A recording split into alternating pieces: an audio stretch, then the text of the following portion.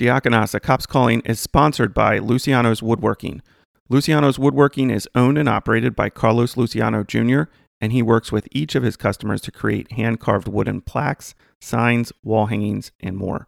Currently, he is working on a wall hanging for Diakonos, A Cop's Calling, and I am super excited to see it once it's completed. He's worked with me to meet the style, the colors, the print, and the frame I want for this project. You can see his talented work. Just check out Luciano's Woodworking on Facebook and Instagram. Whether you want a welcome sign for your home, a plaque to display challenge coins, a hand-carved piece of your favorite sports team, a personalized stovetop cover, retirement plaques for those in the military or in law enforcement, wall art for rooms in your house, or any other similar project, he can do it. Carlos is a full-time police officer, a husband, and a father, but he enjoys kicking up the dust with this side hobby. He's a busy guy, but you will not be disappointed as you patiently wait for him to complete your project. So check out Luciano's Woodworking right now on Facebook and Instagram. See his work, share him on social media, and then let him know what project you'd like him to start for you. This podcast is for grown-ups only. Some of the content may not be appropriate for little ears like mine.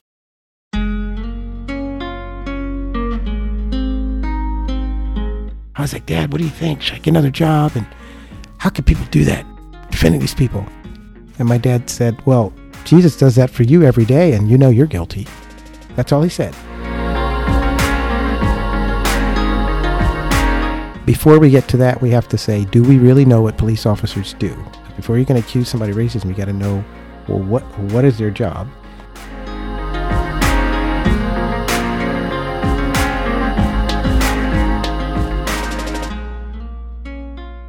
Welcome to Diakonos, A Cop's Calling. I'm Anthony Weaver, and coming up here very shortly, I have a great conversation with Dr. John Churchville.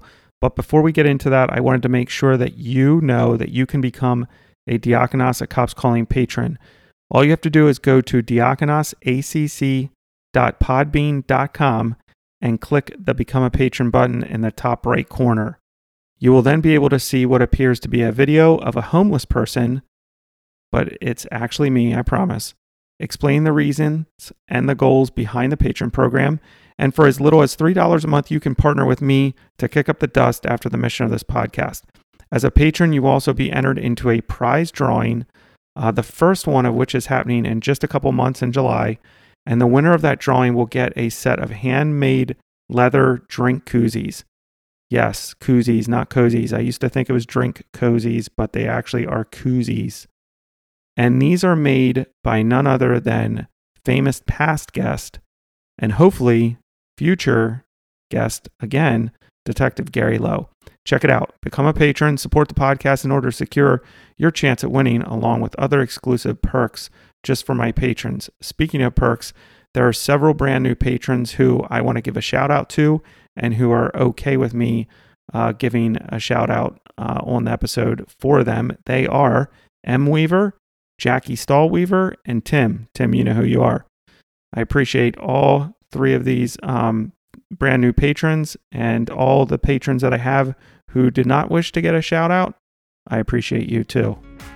All right, let's jump into my conversation with Dr. John Churchville. My guest is currently the Criminal Justice Program Director at Lancaster Bible College. He holds a bachelor's degree in American history from Brown University and a Juris Doctorate from the University of Pennsylvania. His experience includes being a prosecutor in Philadelphia and then a criminal defense attorney in both Philadelphia and Lancaster. He is a friend and a brother in Christ that I have found is quick to listen and humble in all his interactions. I'd like to welcome Dr. and Professor John Churchville to the podcast. John, how are you? I'm good. Anthony, thanks for having me here. Absolutely. So right off the bat, this is a first on this podcast. We actually have a live audience of one. Tony Bruno is in the audience. He's an assistant professor and a criminal justice program staff at Lancaster Bible College. And you guys are kind of like the dynamic duo there. I appreciate both of you. So Tony, give a loud shout. See if you can get on the mic here. There you go. I think that'll be on. Awesome. So I'm glad he came along and is here as we record this episode, and hopefully he's encouraged by it and maybe learned something. Maybe I could actually teach a professor something. We'll find out. So right before we got on, I found out you were getting a little leery about the mic, but I found out that you used to actually you were actually in a band. What kind of band was this? Jazz, Okay. R&B. In Philly, we had a radio station called 106.1, and they would do covers of it's just think of like soft jazz. Okay. We did a lot of covers, nothing original. It was actually guys in my church in Philly. They had all been professional musicians. I was not, but I grew up. My grandmother taught me how to play the piano. My uncles are professional musicians. My mom was a pianist who got a music scholarship to Westchester, and my dad was a professional musician. So it's in my genes. Oh, wow. Yeah, it is in your genes. So strangely enough, we started playing in the band when I was in law school, which was counterintuitive. But it was a nice stress reliever. It was something fun to do. And I would say that was my backup career. If I had not passed the bar exam, I would have tried to make a living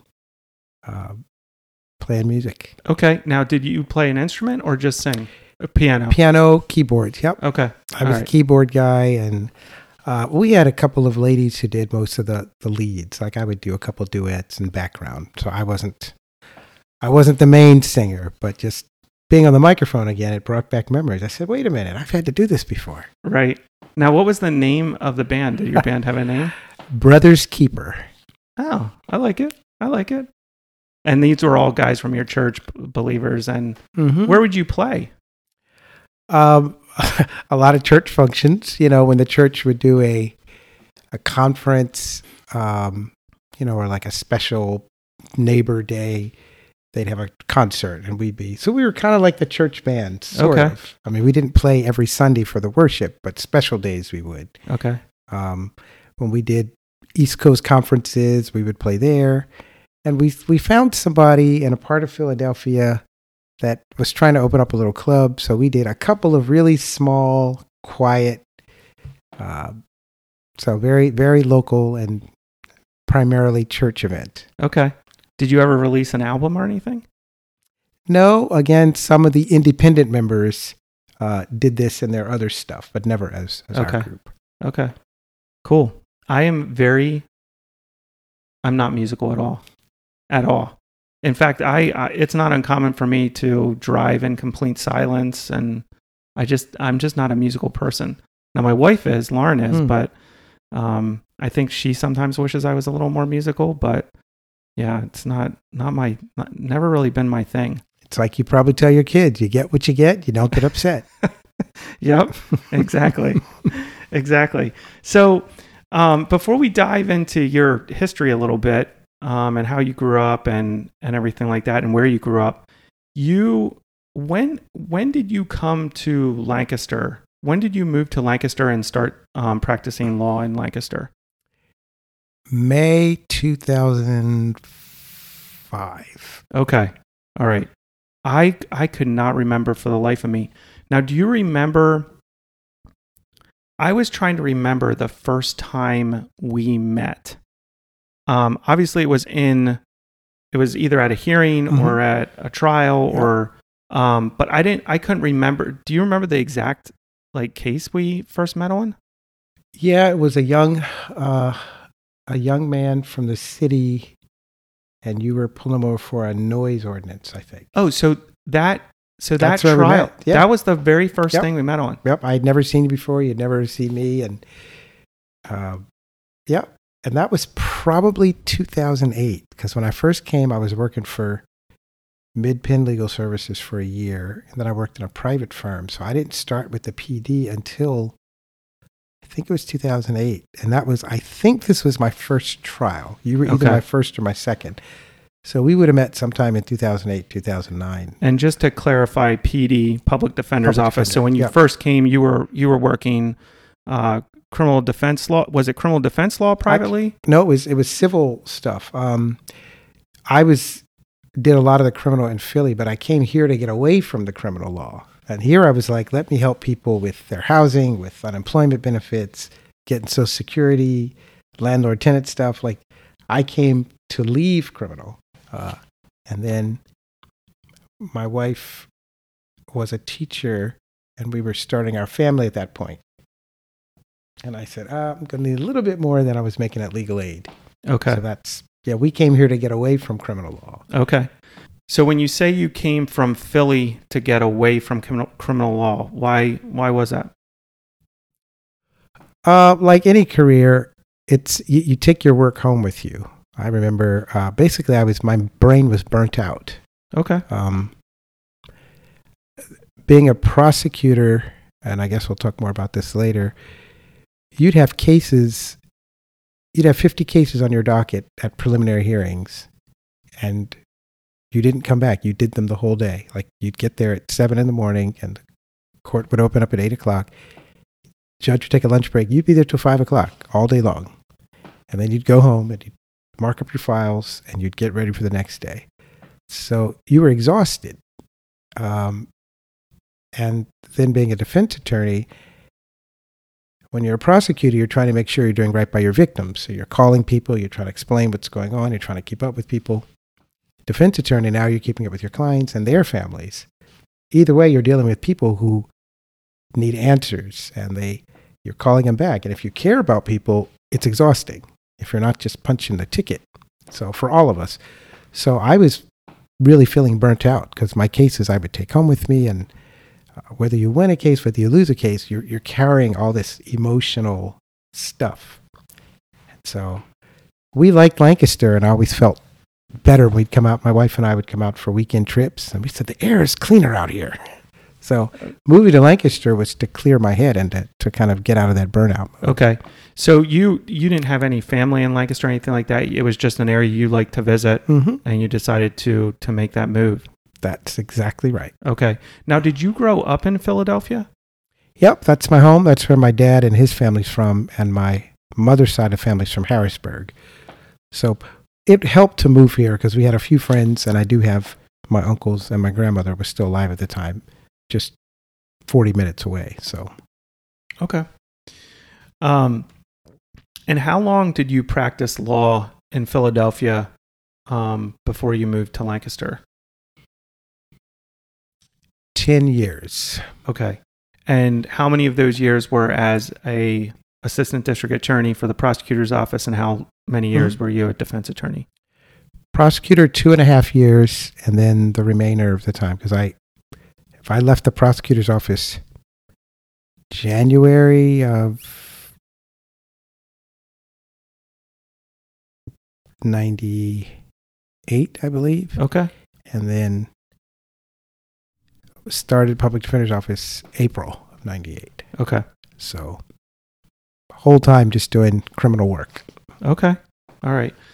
And we started getting into it the first time we met, and we got off on this rabbit trail here. I wasn't sure if that trial was the first time we met or not, but it was kind of memorable for both of us. And yeah, like, can you kind of break down that trial and what happened?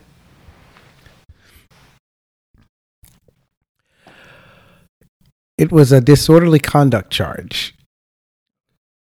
Like, I remember at the preliminary hearing, I remember the district attorney on the case was like, just plead for a fine. And the client was like, no, I'm fighting this. I'm going all the way to Supreme Court, like, kind of like that. I said, okay.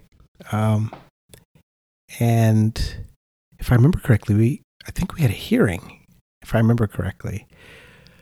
And he really, really wanted a trial. He felt as if it was unjust. And so I had never had a disorderly conduct trial before. I had done serious cases, I had done felonies, but people just usually pled guilty or took a fine. So I was like, all right, I'm looking at the statute, and it says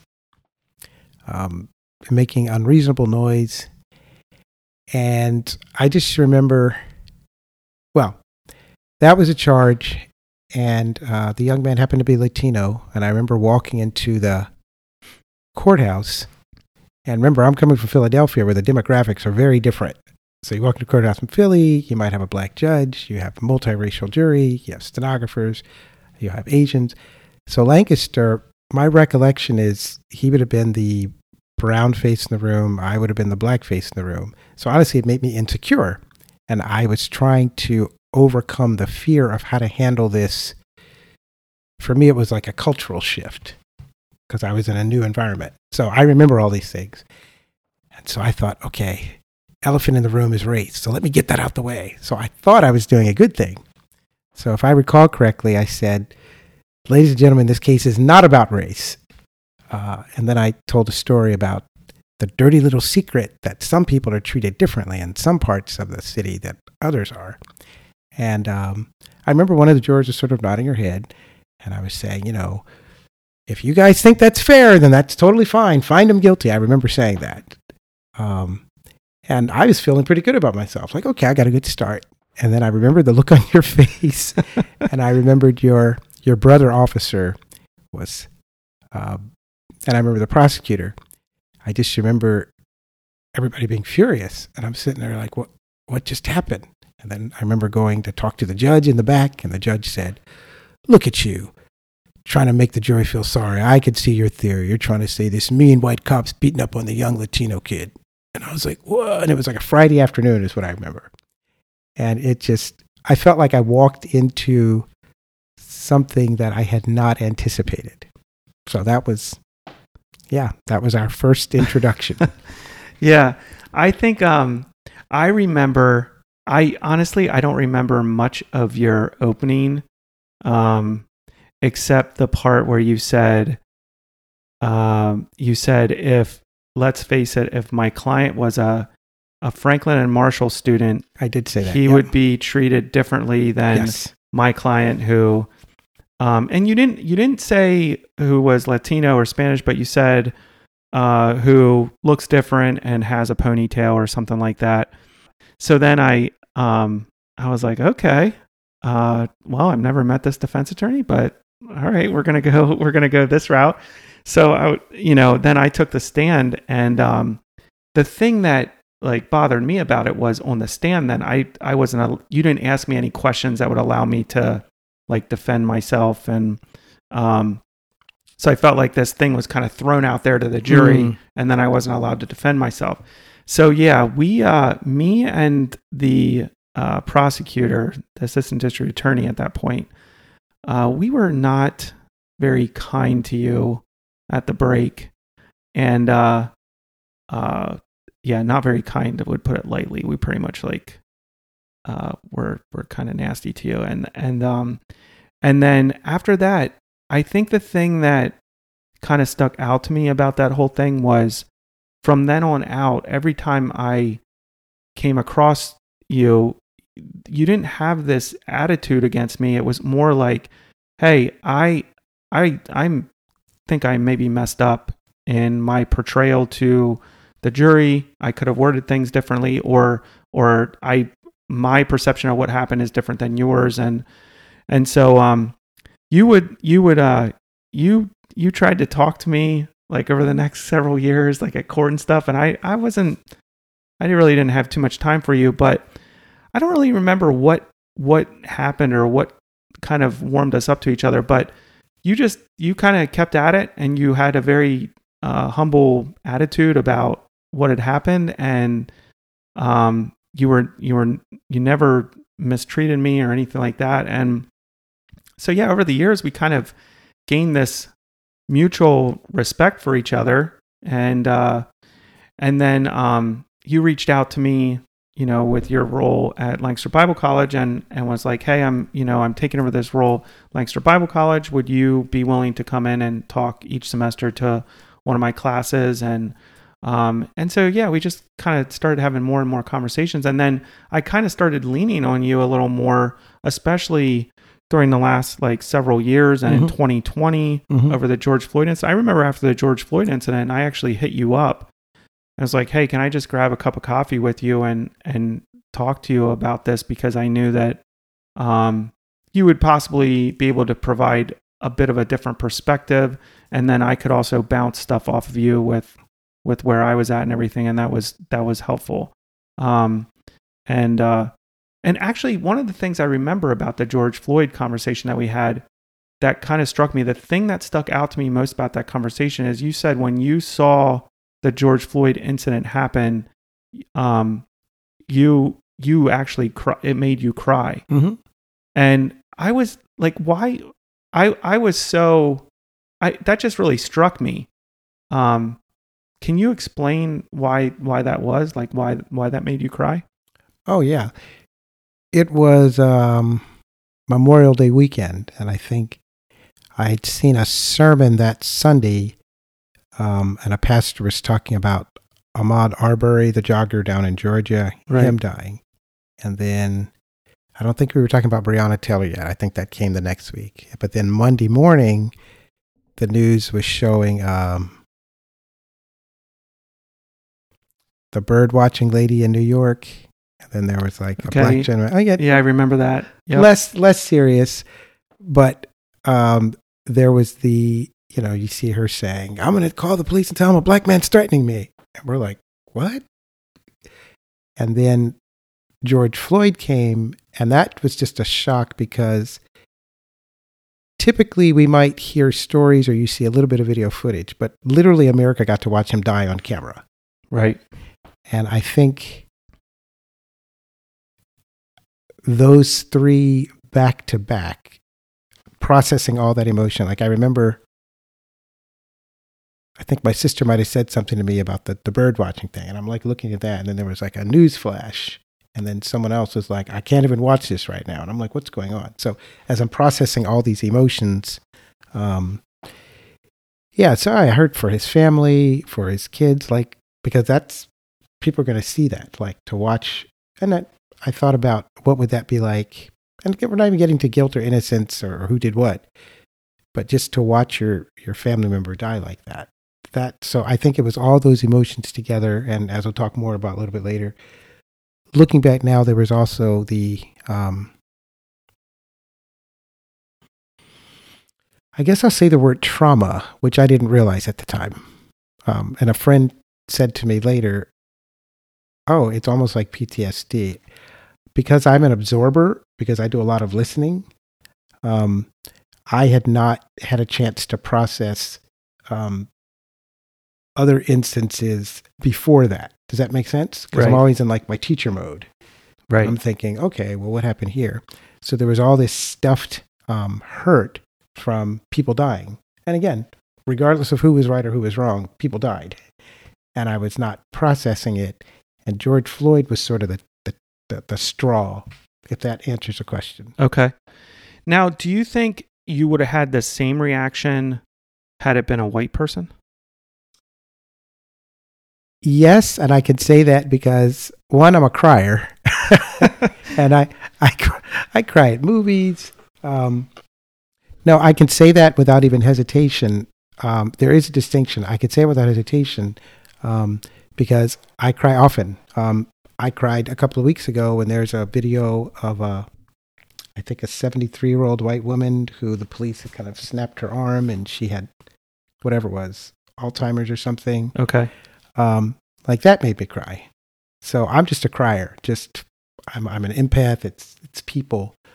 So the tears were different because I wasn't feeling trauma or repressed trauma. Okay. And I can explain that more. I'm not trying to be psychobabble. This is just, I started to see it later. Trauma, for me to define it, simply means repressed hurt that I hadn't dealt with. That's what I mean. Okay. I'm not suggesting that something bad happened to me. I'm just saying when you absorb, probably you relate to this as somebody in your career, you're absorbing a lot of other people's pain.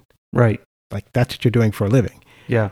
And at some point it's got to go somewhere. And so I realized in my teaching profession, I'm absorbing a lot, but I'm not going to yell at my kids about it. I'm not going to argue, but I had to do something with all that grieving I was doing that I hadn't. Does that make sense? Yeah. Yeah. So when you talk about, the trauma, are you talking about all the way back, like all the stuff you took on as a defense attorney and as a prosecutor, and constantly listen to people's problems and hearing terrible stories, and then dealing with students and what they're going through, like all of it? No, I wouldn't go that far, because I was able to get a lot of processing just being in Lancaster. But I think we've talked a lot about race and policing for at least the last 5 years. Right. And so because a lot of it is academic, and I'm teaching, and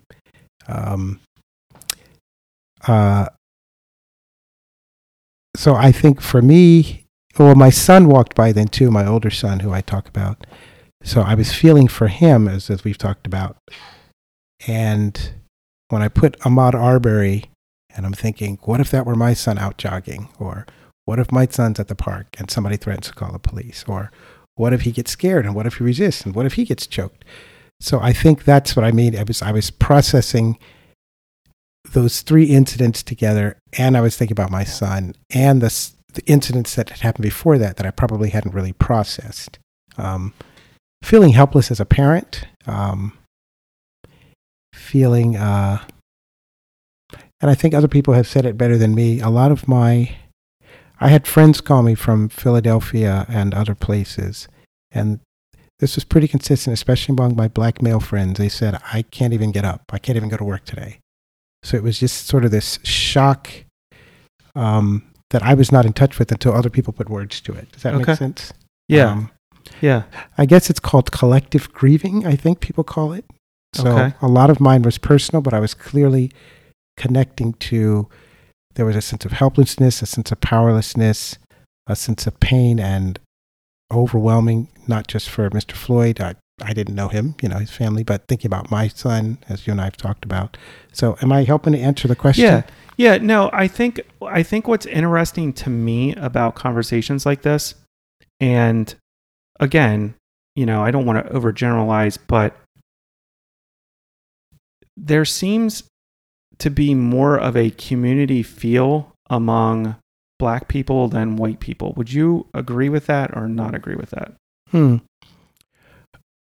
I would just nuance that and say you would have to break down, like my friends who are Italian have a strong feel in the Italian community. Okay. So it wouldn't be the same with Germans or my friends who are Russian, or friends who are Jewish.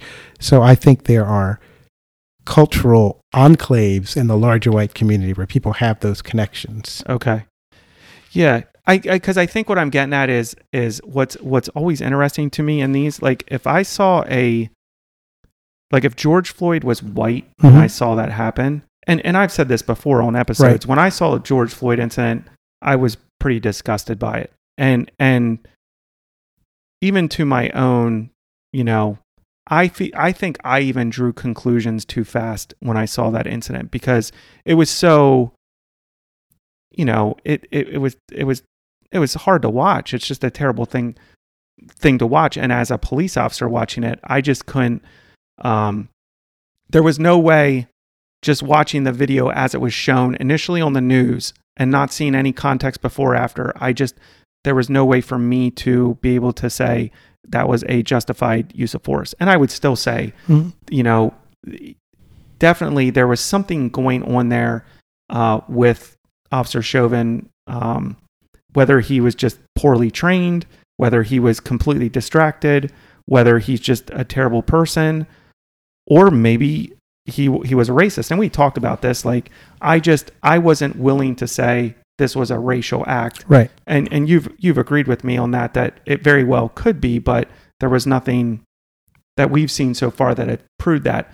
But it's just when that happened, I saw, I remember Lauren had watched something. It was like a sit down. I don't even remember. I don't want to say the name of the pastor because I'm not even sure I have the right pastor's name. So, but it was a sit down with a pastor and a bunch of other people. And there was a black woman on this panel, and they were talking about the George Floyd incident. These are believers. And she made the comment that I am George Floyd. And both Lauren and I were like, no, you're not. You are a daughter of God. As a believer, You are a co-heir with Christ. You are not George Floyd. And so when you mentioned to me that the George Floyd incident, like you saw it, it made you cry, it was just a little foreign to me, because I feel like if George Floyd was a white dude, I would have been like, okay, that's terrible, but it wouldn't have had that effect on me. Right. And yeah, I just didn't know, like, I feel like there's a difference between black culture and white culture, where white people, to be completely honest, we just don't care about each other as much. We don't. Like, I see a white guy, getting their butt kicked by a police officer. I'm like, well, guess you shouldn't have been an idiot. Is there anything to that, do you think? Well, the collective memory, and we'll probably get to this later in some questions, but there is that powerlessness I talked about. That is something that has been part of the black community for at least 200 years. I'm not going to go to slavery. I'm just saying 200 years. And I say that because we have records from the black population in Boston and New York saying some of the same things, which is really interesting. Not talking about slavery, you're talking about free blacks in the North, and they're talking about the same powerlessness. Why are you treating our children this way? Why can't we come home safe? So that has been passed down. So part of what you're saying is just that sort of shared experience. Even if it was not individuals, it's coming from your dad and your cousin and your grandmother and your lore. And that probably is different than the larger white community. Again, I think there are enclaves. Again, I think probably I'm going to assume that a lot of the Jewish community feels that collective memory, because they're talking about thousands of years of kind of having to stick together and things that have been done to them. So they probably have, I'm assuming, a pretty strong affinity. That's the best analogy I can make. Yeah. It's just an interesting. I'm always, it always strikes me that there's this feeling like that is me. Mm-hmm. Like, when we see one of these incidents involving the police and the black community, that is me. And and I'm always like, no, it's not you. Right. It's this person. And in my opinion, I think you're hard pressed to show level of force from the police on the black community that isn't engaged in criminal activity. I don't know if you disagree with me on that or not, but all these videos that we see coming across our screens, generally speaking, the people that are engaged in those things are engaged in breaking the law and thus brought them in contact with the police. So I would say it actually usually bothers me when I see Christian believers say, I am that person. I'm like, well, no, you're not that person. You are a co-heir with Christ. You're a child of God. If you engage in a certain lifestyle, you might have certain, things happen to you that may be similar to that. But yeah, I just think it's an interesting. It's a great observation, and it's good to have these conversations because, again, we'll talk later on, but one of the main issues that I've seen when we talk about racial communication, justice, it's even what you're saying. Very often, whites and blacks are not aware of each other's history. And so there's going to be these questions, like, why is that happening? And it's, I could say, I remember the NFL put out a video, and when Patrick Mahomes did it, at that point, the NFL was like, this is our golden boy. And obviously, Patrick Mahomes is biracial, but he said, I am George Floyd. And that kind of changed. If you remember, the NFL at that point started to be a lot more like, okay, we got to do something about social justice. All the NFL players, when they said, I'm George Floyd, I cried at that. That moved me. People, if it helps, people are not saying, I'm George Floyd in the sense that I'm identifying with somebody who had lived a criminal lifestyle. What people are saying is that could be me. That's the connection. That's the level of fear. There was a hearing that summer by the Senate. And there is a black pastor from Philadelphia who's on the board of trustees, like the corporation at LBC. And he went down to testify. And Lindsey Graham was asking, he said, tell the truth. Are black men really that afraid of the cops? And he said yes. And this is a Christian pastor. He said, when I'm driving down the street, I'm terrified. And Senator Graham didn't believe him. And he said, are you serious? He said, is that really everybody? And he said, yes.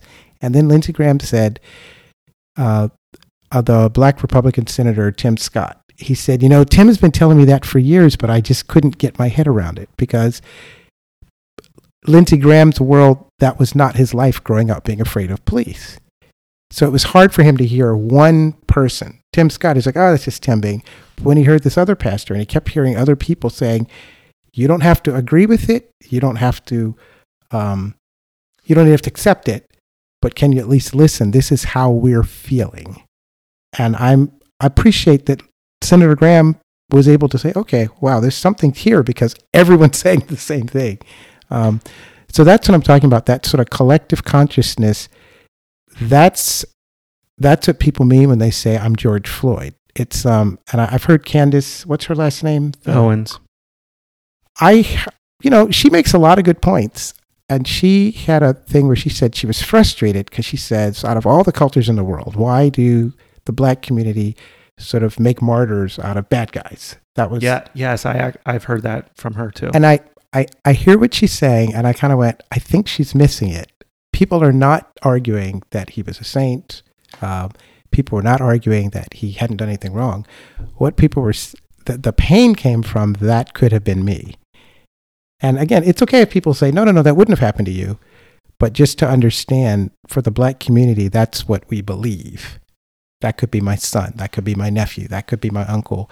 Whether he did something, whether he didn't, whether he did something small or he did something big. And so that powerlessness and that hopelessness. And then we do think, my white friend told me about when he did X or Y, or when he mouthed off at the cop and he didn't die, or when he had drugs and he didn't die.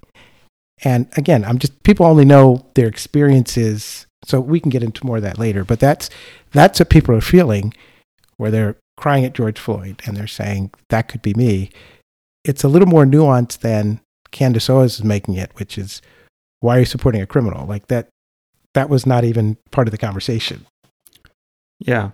Well, I think it was part of the conversation for some people. Okay, that's fair. I'm sorry. I overstated. Yes. I mean, there was definitely a push that, when that first happened, there was a push that he was, getting walking the straight and narrow. Yeah, sure. Had his life back together. Yeah. Wasn't there something too that he was friends with someone in the NBA or I forget. There was like this. Sure. There was this big push in the press that he was like this great guy. And again, all that to say that just because he wasn't a great guy, that he deserved to die. Right. But I guess like, so you had mentioned that, this feeling among males in the black community. And by the way, I really appreciate you sitting down and talking to me about this, because we've had conversations like this, and I think they're important conversations to have without delving into screaming matches with each other. That doesn't help anybody. Pointless. No, yeah. But what would you say to those people in the black community that would not say that? Would, like, black males in the black community that would say, no, I do not drive around? Because I've heard other, black males say, I'm not afraid to drive around. Like, sure. As long as I'm following the law and doing what I should be doing, I'm not. So how do you? That's fair.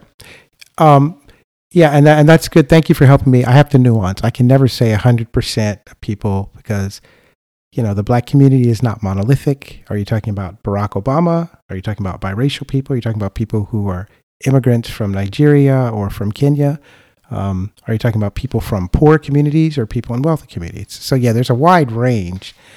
So I will say the majority, and whether the majority is 60%, 75%, 80%, I would say the majority of black males feel that fear because it's either personal, because of something that happened before, or to a friend or a family member or something they heard from up. So that's just been passed down historically. And unfortunately, it's not just history, it's also, as I said, real life experience. And okay, so what would I say to people have legitimate different life experiences? And so I'm not going to make somebody try to argue, you are too afraid of the cops. No, I'm not going to do that. I will say personally, I have never been threatened by a policeman like with a gun in my face, or I've never been physically abused. I've never been pulled over that I suspected racial profile or something like that. As I told you, the 6 or 7 times I got pulled over, I was speeding or I ran a stop sign, and actually the police were nice to me because I was a prosecutor in Philadelphia. So I can say I'm someone who has not had negative experiences, but as I've shared with you, I'm still terrified for my son. Okay.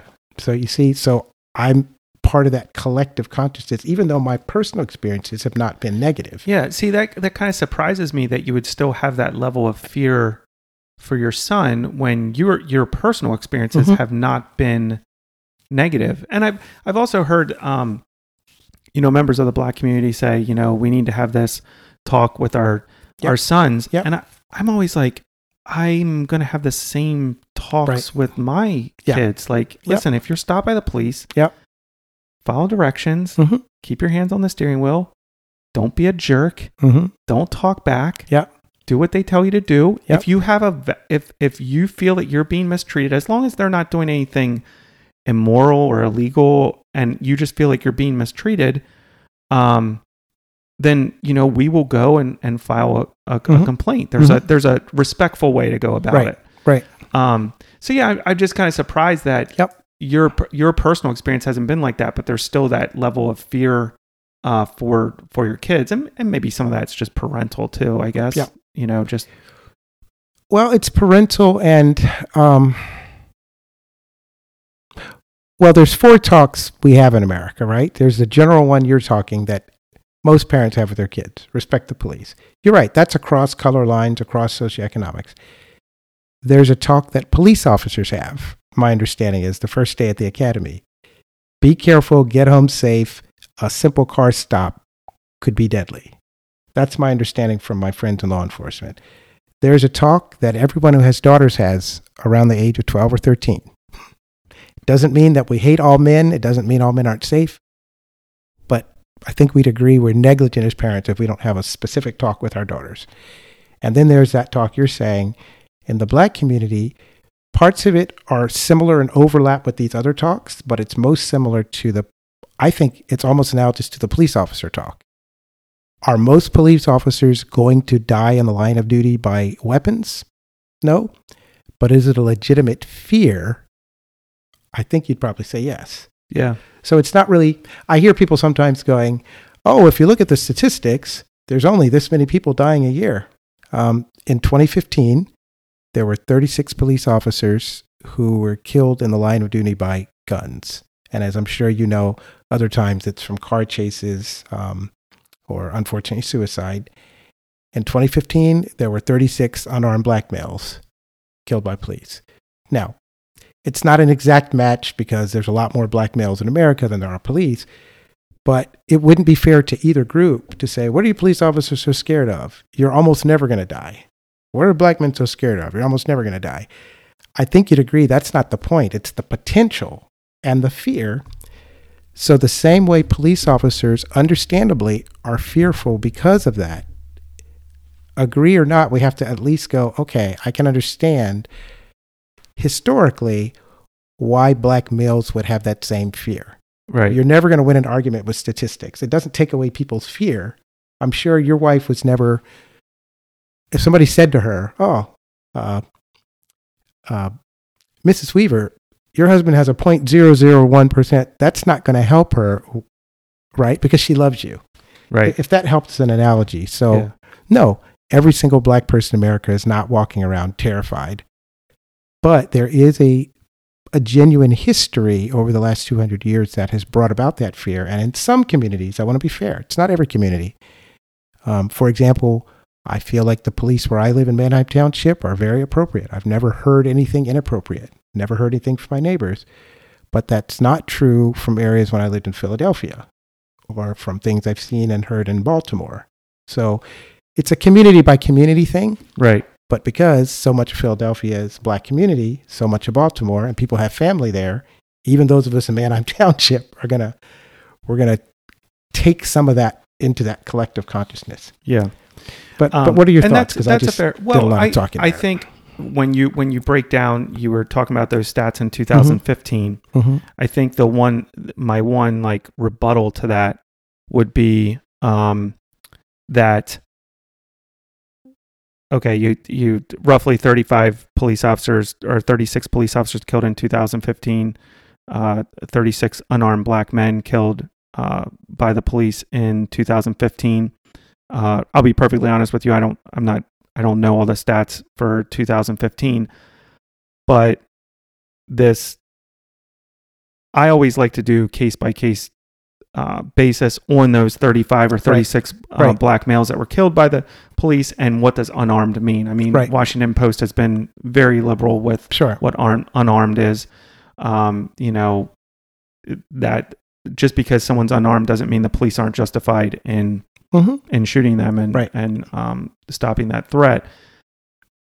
Also, in the same respect that police officers are engaged in a sworn duty, they are engaged in enforcing the law.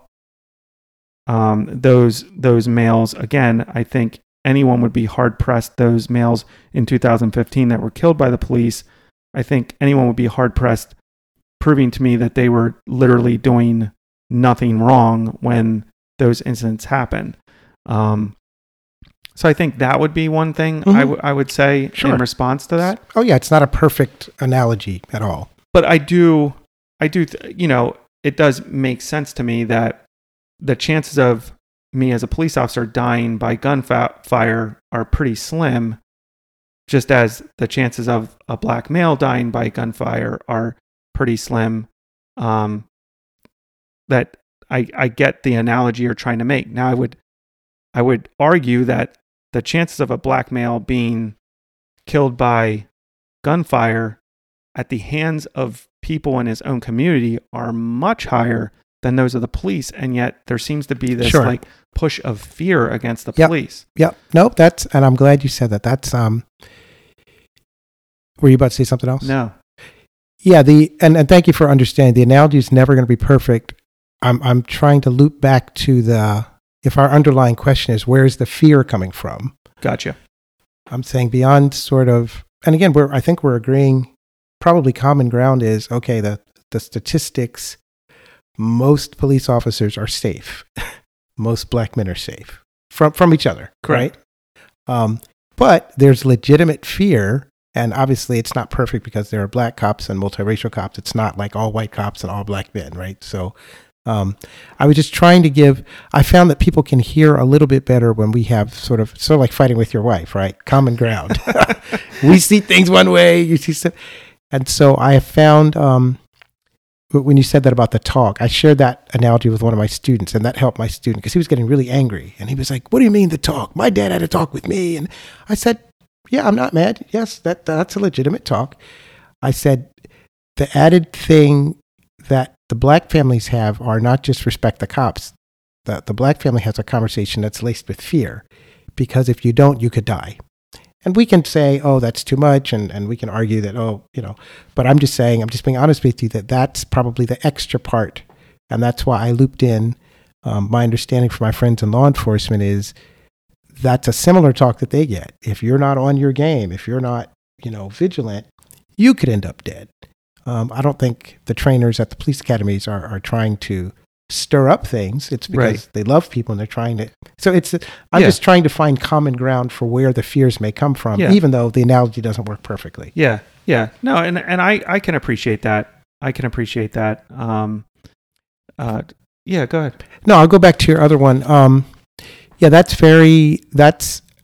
So again, I'm never afraid to deal with facts. Yes. Most white people die at the hands of other white people. Most black people die at the hands of other black people. Most Chinese people die at the hands of other Chinese. Most Hmong people and Samoans, like that's not unique, and that's the demographics of our country. Most of us don't live in New York City or very diverse places. Most of us live generally in America, in our 20,000 cities. We typically live around people who generally look like us, and because so much of our crime is domestic violence or people who know us, we're likely to be killed by somebody that looks like us. So that's, I completely agree with that. Here is where somebody made this analogy that helped me. America, we are very afraid of terrorists, like international terrorists. We will do whatever it takes. And if I said to a young woman or a young man, oh, the odds of you being killed by a radical Muslim from Chechnya are ... especially since 9/11. We'd agree they're infinitesimal, but that's not going to take away her fear. And if I said to her, what do you worry about that possible terrorist for? You're much more likely to die at the hands of your boyfriend or your dad or another white male. She'd probably go, apples and oranges. Both can be true. Yes, she's more likely to die by violence at the hands of another white person, the same way most black people are more likely to die at the hands of another black person. But I don't think it delegitimizes that young woman's fear of a possible terror attack. Right. And in the same way, I don't think it delegitimizes the black community's fear in some communities where they don't have good relationship with the police. Again, don't have a problem in Manheim Township. We have a great police department. But in some communities, the black community does not have a good relationship with the police. So that same fear can be there. And I don't think one cancels out the other or denies the other. Does that help as an analogy? And I would never say that, when I have these conversations with people, that I ever want to come across like, well, your fear is silly. You shouldn't have that fear.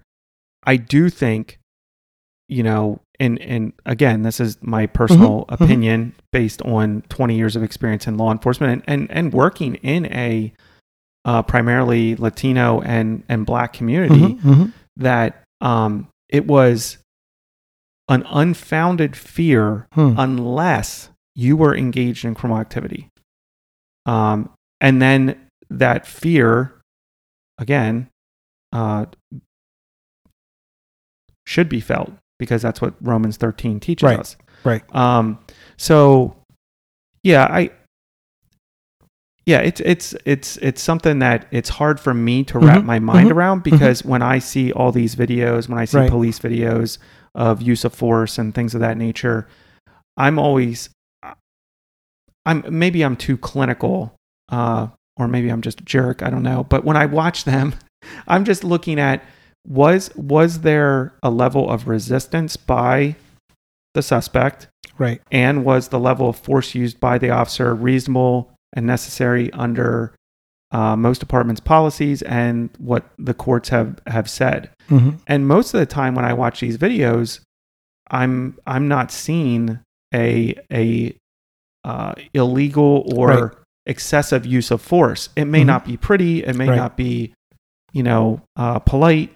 And in the case of George Floyd, and I've said on earlier episodes that I do believe that it reached the level of being illegal, and after a certain point, he should have been charged.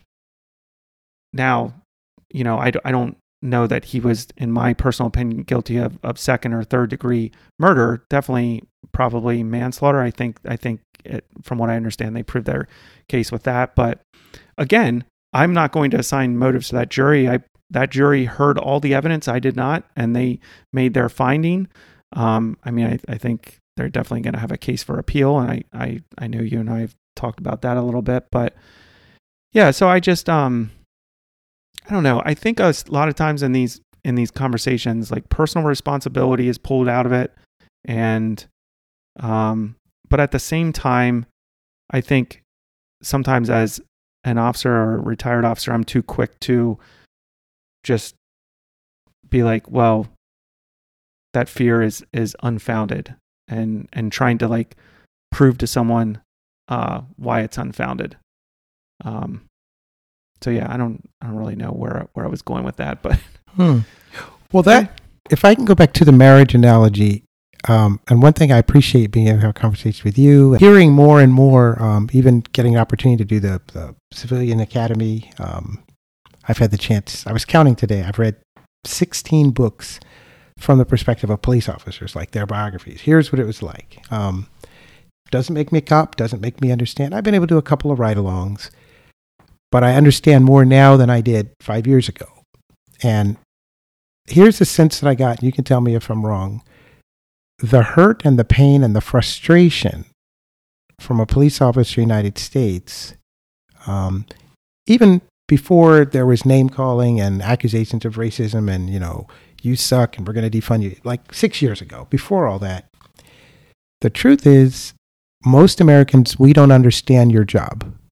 Is that fair? Oh, absolutely. And so, like I told you, I'm a crier and I'm a feeler. So I'm always trying to say, what's going on underneath here? Like underneath every argument, underneath on the right, it's like marriage. There's a legitimate core need somewhere that's not getting met. And I thought, it's got to be frustrating where you're just, especially as a Christian, I'm here to protect the weak and to help people and to serve my neighbor and to uphold the laws that we all want. When Mrs. Church and I had a car accident in Manheim Township, we didn't say we're scared of the police. We called the police and they came to help us. Right. So we want that. So it's got to be frustrating to be in a career that those of us who have no idea what you're doing have decided that we get to judge you and we get to videotape you and we get to have podcasts about you. We get to form committees where we're going to tell you how you're going to change. And then we sue you and we try to get you arrested and we try to get you to lose your job. That's an incredible amount of pressure for anybody. Like I couldn't work in a job like that. Like I literally can't do my job with people hounding me all the time. But if a police officer responds in any way, they're either going to get internal discipline or depending on. So I would be very angry every day, all the time, if I were a police officer. And underneath that anger, I'd feel hurt because I'd go, come on, guys, I'm not him or him. It's interesting. You said the black community says we are George Floyd. Most police officers in America said we are not Derek Chauvin. Right. So I'll just put that out there. I was thinking about that. Like, I'm sorry that we as civilians have not done a good job entering the world of our brothers and sisters in blue. It's just got to be painful. My biggest pain comes from when I don't feel understood or I don't feel heard or I don't feel valued. Like that's when I get angry and hurt. And just to be in a profession where people feel like they have the right to disrespect you and it's okay. That makes me cry because that's not right. That's not fair. That's not loving. And you are our brothers and husbands and sisters and cousins and church members. And as a larger society, we have not been kind. We have not been loving. We have not been thoughtful. And we have not treated you the way we would want to be treated in our professions, as truck drivers and teachers. Like, how would a waitress feel? She got yelled at every day. You suck. You're the worst. You can't cook. You're too slow. Here's my video to put you on YouTube and tell everybody how much you suck. She would quit. And then, So I just want to say it makes total sense if, I will say you because I'm talking to you, but larger, you called it being, you said maybe I'm being too clinical. No, when you don't feel like you're being heard or you're being treated fairly, your defenses are going to go up. That's how I am. Right. I don't think that's clinical. I think that's self-preservation. Yeah. Because one thing I've noticed in our relationship, when you have felt like your viewpoint's being heard, you're very, very open and empathetic with other viewpoints. And I think most human beings are like that. So I don't know if you have any thoughts on that, but there's always going to be conflict if we're not kind to people and we don't understand them. No, I think that's, I appreciate you saying that. I think it is true. Like generally right now, especially right now, officers do not, they feel like they're enemy number one. Guys are, I talk to guys on the job, and guys are completely demoralized. And what's happening is you have this drumbeat that the police are evil, that they're the bad guys. And the police are in these communities, some of the most violent communities in our country, and the police officers are made up all kinds of races. You have black, Asian, Spanish, white police officers in these areas, trying to serve the community and help the people that are trying to live in those communities that are engaged in doing the right thing, which is the majority of these communities. And then you have these social justice movements and organizations who are basically saying, we need to get the police out of these areas. And the police are like, do you have any concept of what is going on in these communities? I worked in Lancaster City. It's no Philadelphia, it's no New York City, but the areas I worked in, the police, had the police not been in those areas, to me, that is one of the most racist things you can do, is say, no, you guys are doing it wrong. We need to pull you out and do something completely different. Well, you have the luxury of saying that because you don't live in these areas majority of the time. Maybe I shouldn't say majority of the time. Sometimes. A lot of the people that are screaming the loudest are not living in these socioeconomic areas that are, poor and steeped in crime. No, let me support you with that. One of the interesting things about Minneapolis, where this all started, remember that was the first city council. When reporters went back a few months later, it was people who did not live in the worst neighborhoods who were saying defund. When reporters went around and talked to, no one checked with the neighborhood residents. And they actually, so literally you have empirical evidence where they said, no, do we want the police to be respectful? Yes. But do we want them gone? No, we want the police here. That's what the community said. So that's very interesting. That supports exactly what you're saying. The people who were screaming, and they said, well, how do you feel? They said, well, no one asked me my opinion. They're out there on the press for whatever their motives. But no, to my knowledge, and I don't want to exaggerate, to my knowledge, those at least in Minneapolis who are arguing were not living in the communities that were most affected by, gang violence or crime. And the people in the community said that. Right. They said, again, it's pretty consistent. We want the police to be respectful. We want them to treat our kids right, but we want them here. Right. Yeah. And that completely supports what you're saying. So you have a right to be frustrated when there's only one narrative, at least, not one narrative. There's one narrative that's getting the loudest and getting the most airtime. Right. And unfortunately, people are like, why aren't the police more vocal? And a lot of times they can't be. A lot, we were talking before we came on that police have the same First Amendment rights as anyone else, but they don't have a right to work for the agency they're at. The courts have decided that. So a police officer, he can say whatever he wants. He has a First Amendment right.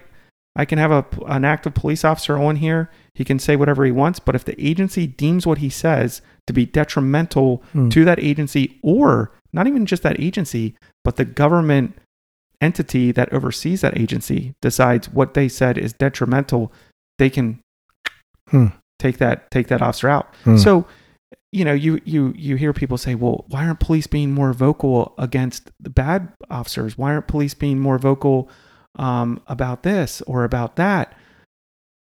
Because they're not going to run the risk of doing that. Their livelihoods at times are at stake. And I mean, we see police officers being held accountable.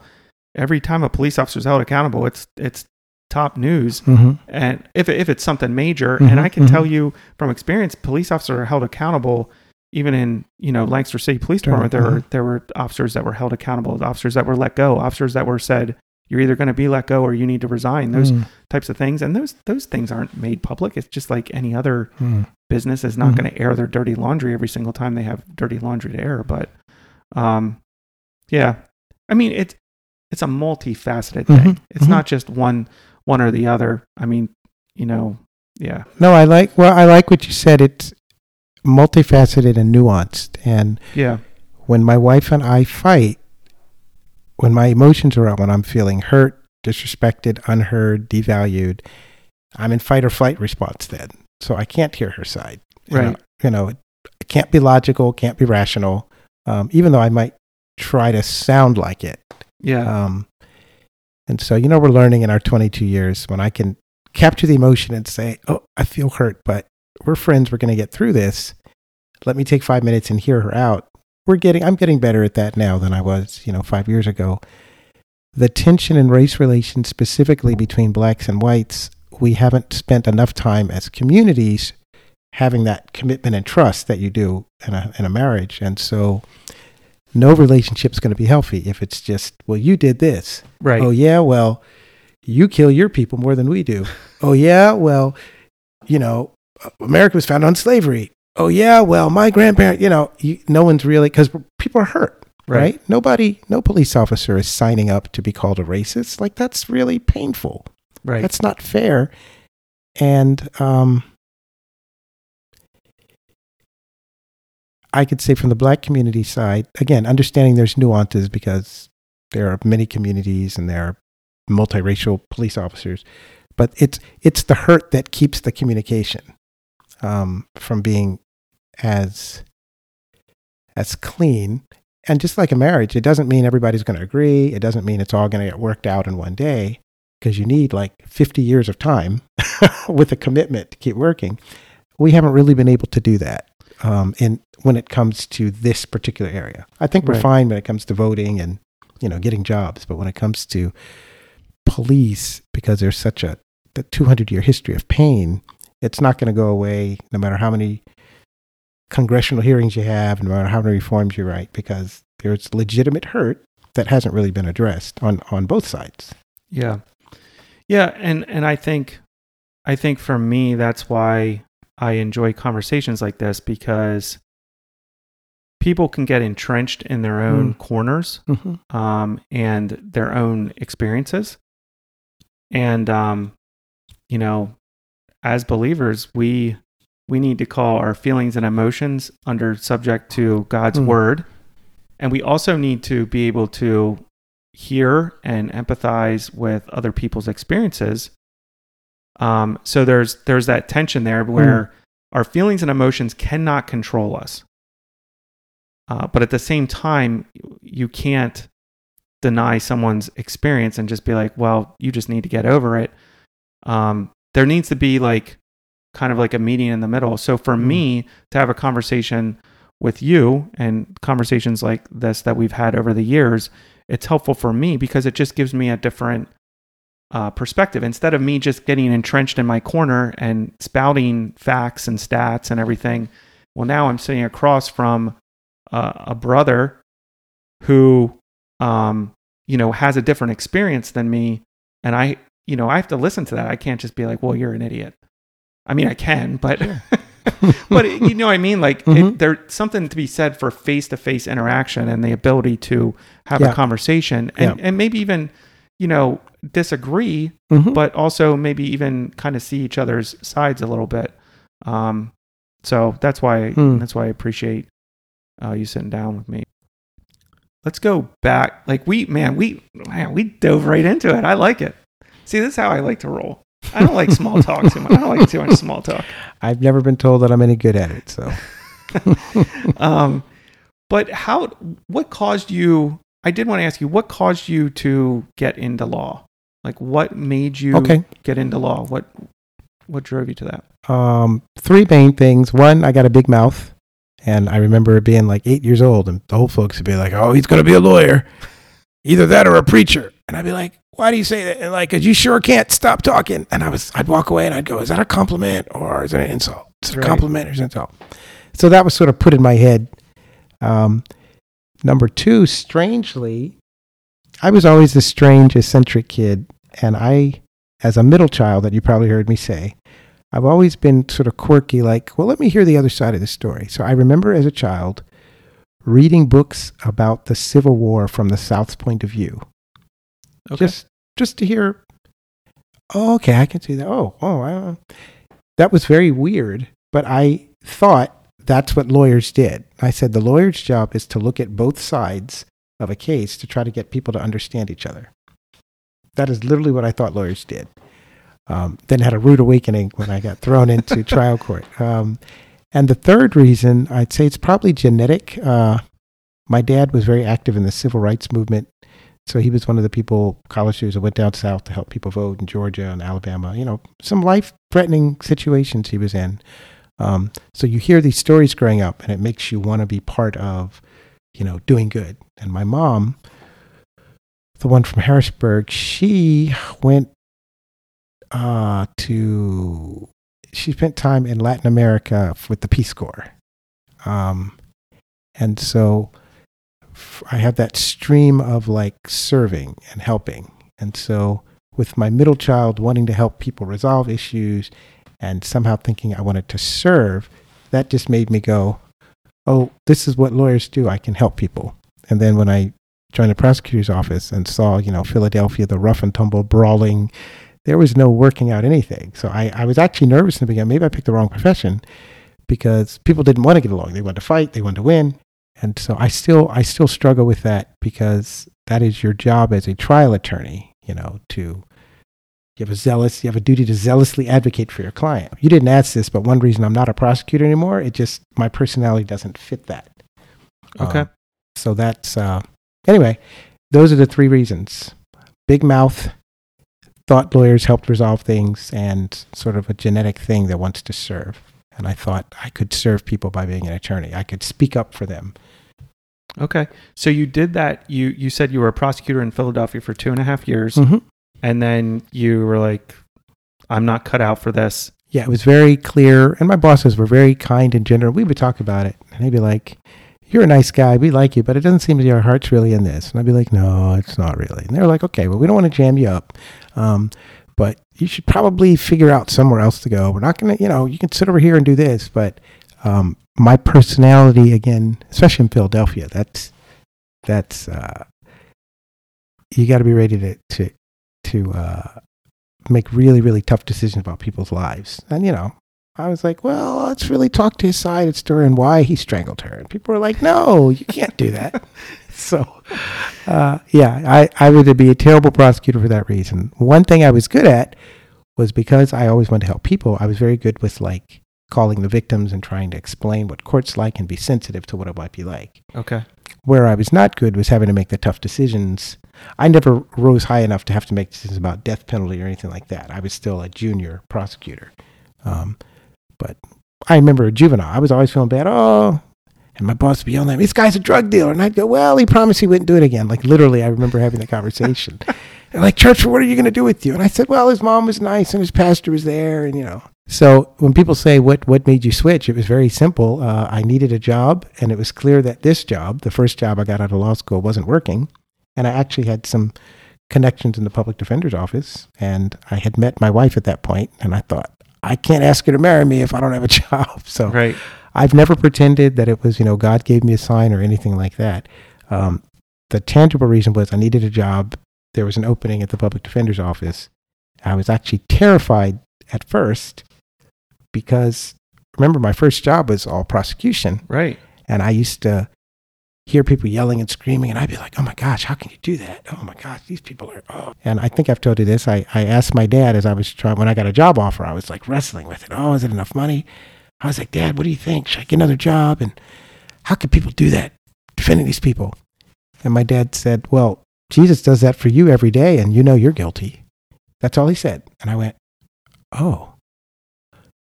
And it was like a bulb went on. And that's all I needed to know, because he knew my sinful life. And for him to say, he wasn't calling me out. He was just like, oh, this is how you can do it. Jesus does it for you. And people are absolutely guilty, but Jesus defends them.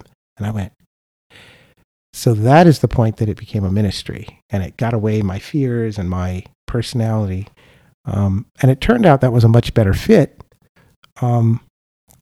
Because as you know, 95 to 97% of the people charged with crimes, they did something that they were accused of, and they plead guilty.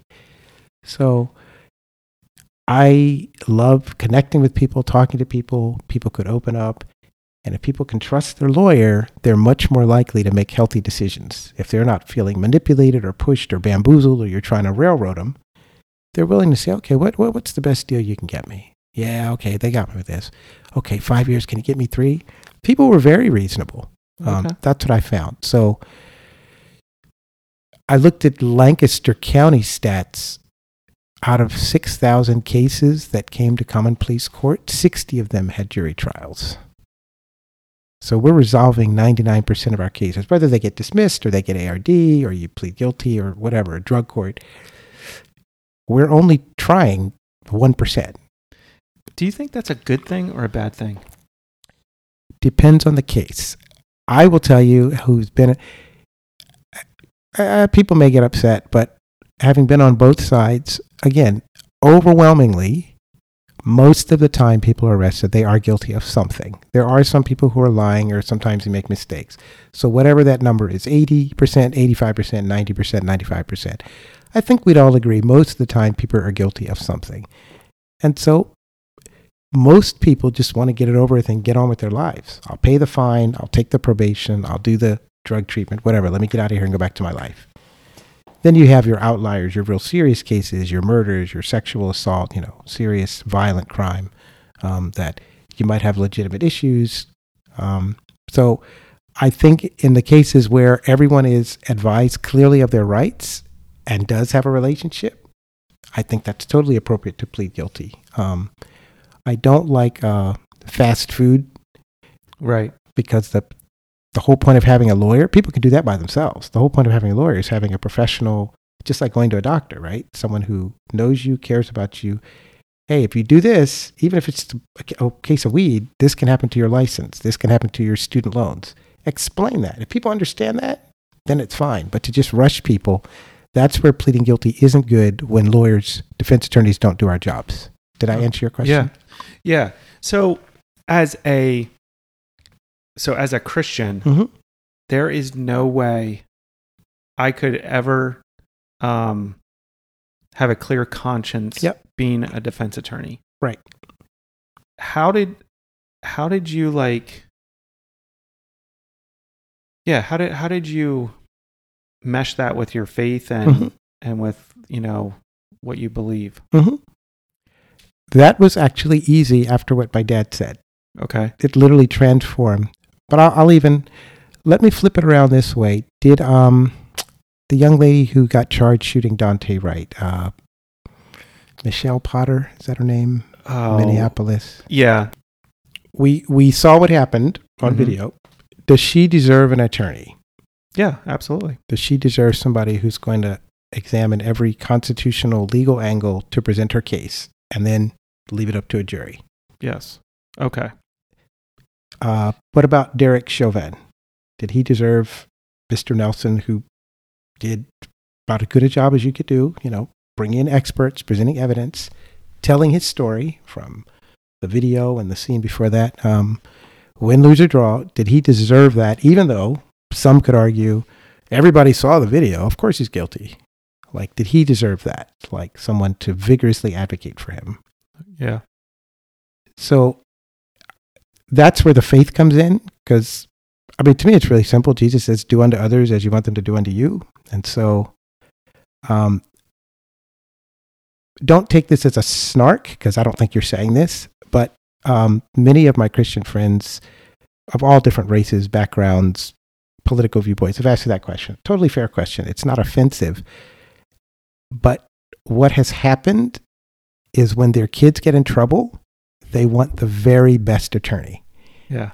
And I remember one guy who said to me, I could never, how do you do that? That same guy made an announcement at our church and said, let's pray for so-and-so. His son got arrested. Let's pray the judge will be merciful. And the son was a drug dealer who was running drugs. And I went, oh. And so I guess what I'm hearing, you're a justice guy. Truth is very important to you. Integrity is very important. Mm-hmm. So if I'm hearing correctly, the question is deeper than, does someone deserve an attorney under the Sixth Amendment? I don't think you're asking that. I think you're saying, and you'll tell me if I'm wrong, if you know the truth about a situation as a Christian, and by not pleading guilty, it can appear that you're either agreeing with the client or advocating an untruth. Is that? Yeah, I actually appreciate that, because as you were answering the question about does this person deserve a lawyer, I was like, okay, obviously I need to nuance that. Yeah, so yeah, the question would be then, if you, how did you mesh your faith with representing a client whom you knew to be guilty, but you're still trying to work to either find them not guilty or get them a lesser sentence or advocate on their behalf when they have done something that has been unrighteous? No, that's a very fair question. And let me just flip that for a minute, and then I'll come back to this. What would you say if I said, how could someone go into law enforcement knowing you could kill someone else? Right? It could happen. Most people in law enforcement are never going to do it. I could say, how could you be a prosecutor knowing that innocent people are in jail? How could you be a judge knowing that our sentencing guidelines are unfair? So these are fair questions, and these are reasonable questions that I agree that Christians should consider. Let's look beyond what I'm allowed to do under the ethics of my profession, and what, as you and I have talked about, what can I do morally, personally, when I have to face a holy God? I think those are totally appropriate. So again, I'm not at all offended by it. I'm broadening the conversation, and then I'll come back to specifically the lawyer. In my thousands of cases, I have had literally one case in adult court that's gone to trial where the person was 100% guilty. There were no constitutional issues. He was charged with a felony, but it was really a misdemeanor. Like, there were literally no issues except he was absolutely guilty. And they had him on video, and they found the clothes in his apartment, and they had a witness who was with them who was going to testify against him. And he left his debit card on the counter at the Wawa or the Turkey Hill, and one of the detectives got his prints. That's happened once in all of my cases. That real case. And I went home and I went, what do I really didn't know what to do, because I couldn't make up an opening statement that wasn't true. So your question I had to wrestle with. And I was like, he won't take a deal. He said he wants to fight it. I didn't know what to do. And I went in the jury the next day, and I told a story about my wife, because that's what I do when I have nothing. I literally, and I said to the jury, nothing is, just listen closely. Everything's not always as it seems. And I sat down, and then the detective who no longer works in our county committed a huge violation that he neglected to tell the district attorney about. So the case blew up in the middle of trial, and the DA did the ethical thing, and the client got a time-served sentence. And I believe the detective lost his job that day. And that's one of those cases I always tell my students, and I say, is that fair? Is that just? Because this client had committed a series of robberies, a violent criminal who had gotten out of federal prison for committing bank robberies, and now came and affected Dauphin County and Lancaster doing the same thing, had not changed. This person would be like the worst of the worst. And it's not fair, right? It's not just, it's not right. And so you think, if God is mad at that, is God madder at the attorney who stood up to make sure it was fair, or the lazy detective who bombed the case, or the negligent prosecutor who refused with all that evidence? Like, that should not have happened. Who violated their Christian duty that day? That's rhetorical. I'm just letting you know that's the one time I've literally had someone where there was no defense. Every other time, whether we like the person morally or not, you say, well, they're charged with these 10, but really I think there's only 4. So that, I'm just saying that's how you process it. I don't do a lot of, you're not going to hear me argue the philosophy, we have a flag, blah, blah, blah, because we're talking person to person, real. But if your question is how can you get your mind around it morally, most of the time morally, I'm always happy to stand up because my nature is to defend people and say, yes, she did it, Your Honor. Remember, that's 97%. Right. Please give her 3 years instead of 5. Or you have a trial, you do the constitutional argument, and client still found guilty. As you know, felony goes to a misdemeanor goes to a summary, you get ARD. There's accountability, there's consequences. I made sure it was fair. I treated that person the way I want somebody to treat my son. And so the question that you're asking literally just doesn't happen. They're guilty, but this magical wand, you're so shady and sneaky that you get them off.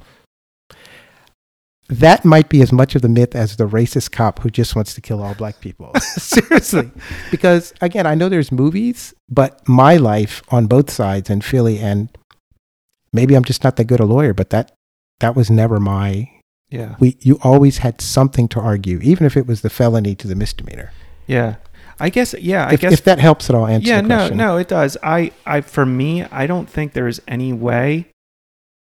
Like, I could advocate for someone who had broken the law, like even try to get them a better deal, or work out a guilty plea for them where the charges dropped a lower level, or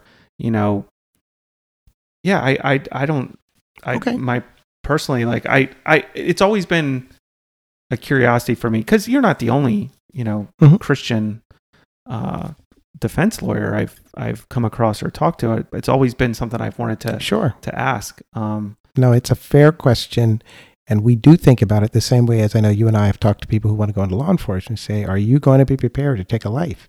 Yeah. You have to think about it.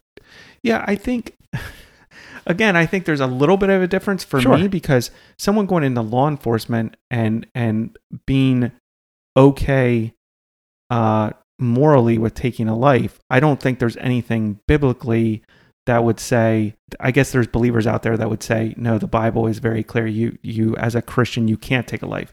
I don't think that's what the Bible teaches. It talks about you shall not murder. Yeah, you shall not murder. That's really what it says. The justified taking of a life. I don't think there's any biblical mandate saying that you can't do that. Whereas being a defense attorney, if you are defending someone who has committed a sin and you are trying to advocate on their behalf to maybe not get as harsh of a consequence, or to use legal leverage to get them out of having the consequence, that's I think where I would well, absolutely. That absolutely is the job. That's 99% of the job, as I said. And that's fair, and it's okay to say, I couldn't do that. That's fine. And I think it's fair to ask questions, because the worst thing that happens when we ask each other is it expands our thinking. As you said, it gets us out of our hole. And you say, I hadn't thought of that before. Oh, I should look at that. So I think, I don't think I have anything else to say about that. Yeah. Totally fair question. Yeah. Yeah, no, and I appreciate you answering it, because, it's kind of a loaded question. I mean, it really is. Like, it's basically one believer saying to another believer, how can you be a Christian and do that? Sure. It is a loaded question. So, well, you of all people understand it because you've been in communities where people say, well, how can you be a police officer? Right. So I think, and so you understand that's just part of I have friends from certain communities here that were told that they are compromising the gospel because they're attorneys, because it's too worldly. I have other friends or acquaintances who were told because they became doctors that they were chasing after the world and idolatrous. So these are reasonable questions that people ask, and I think it is good for us to think through, can I do this? Do I understand what I'm doing? Can I look my kids in the eye? I think that's totally... my older son, Isaac, then you can move to your next question. He said to me once, we were talking about what prosecutors did, and he said, their job is to lock up the bad people, right? I said, actually, their job is to make sure justice is done and that it's fair. And he goes, so your job as a defense attorney, he goes, is not to do justice and to make sure it's not fair? Like, that's the way his brain thinks. And I just bust out laughing. He said, so the prosecutor's job is to do good. No, that's what he said. He said, so your job is to do bad? Listen, he was just asking. He wanted to know, well, Daddy, explain to me. So if I can't answer you and I can't answer my son, then I probably shouldn't be doing it. Right. And so that's why I think it's a fair question that I don't think we should ever be offended by. Similar to, prosecutor. Yeah, guess what? Oops, people are going to get wrongfully convicted. Sometimes people are going to get hurt or die in law enforcement. Sometimes guilty people are going to go free. That's just the reality. And each of us, wherever we are in the system, have to go.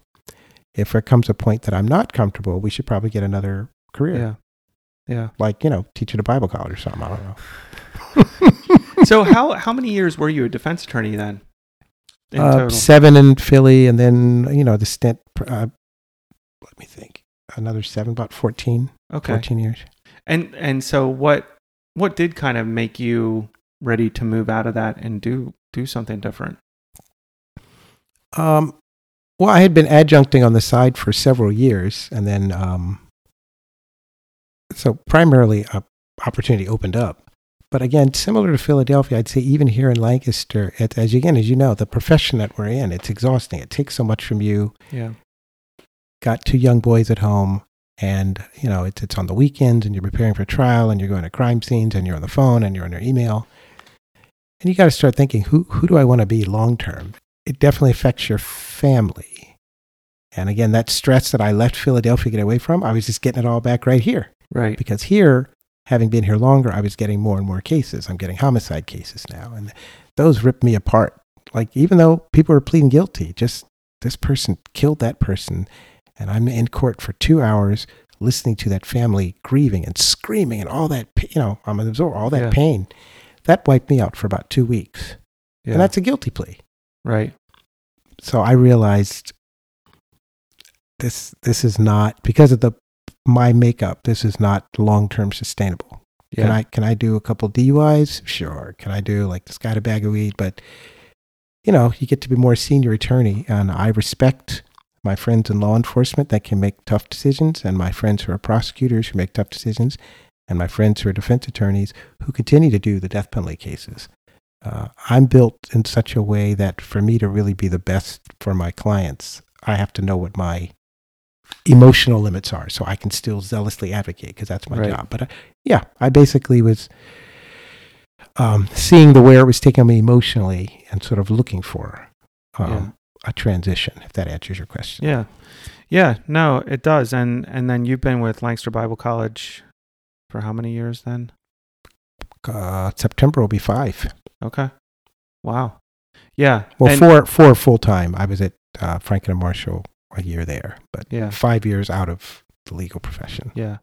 And for me, it's just been, the opportunity you've given me to come in there every semester. I mean, this last semester I was adjunct. I was co-teaching a class with you, which was stretching and challenging, but fun.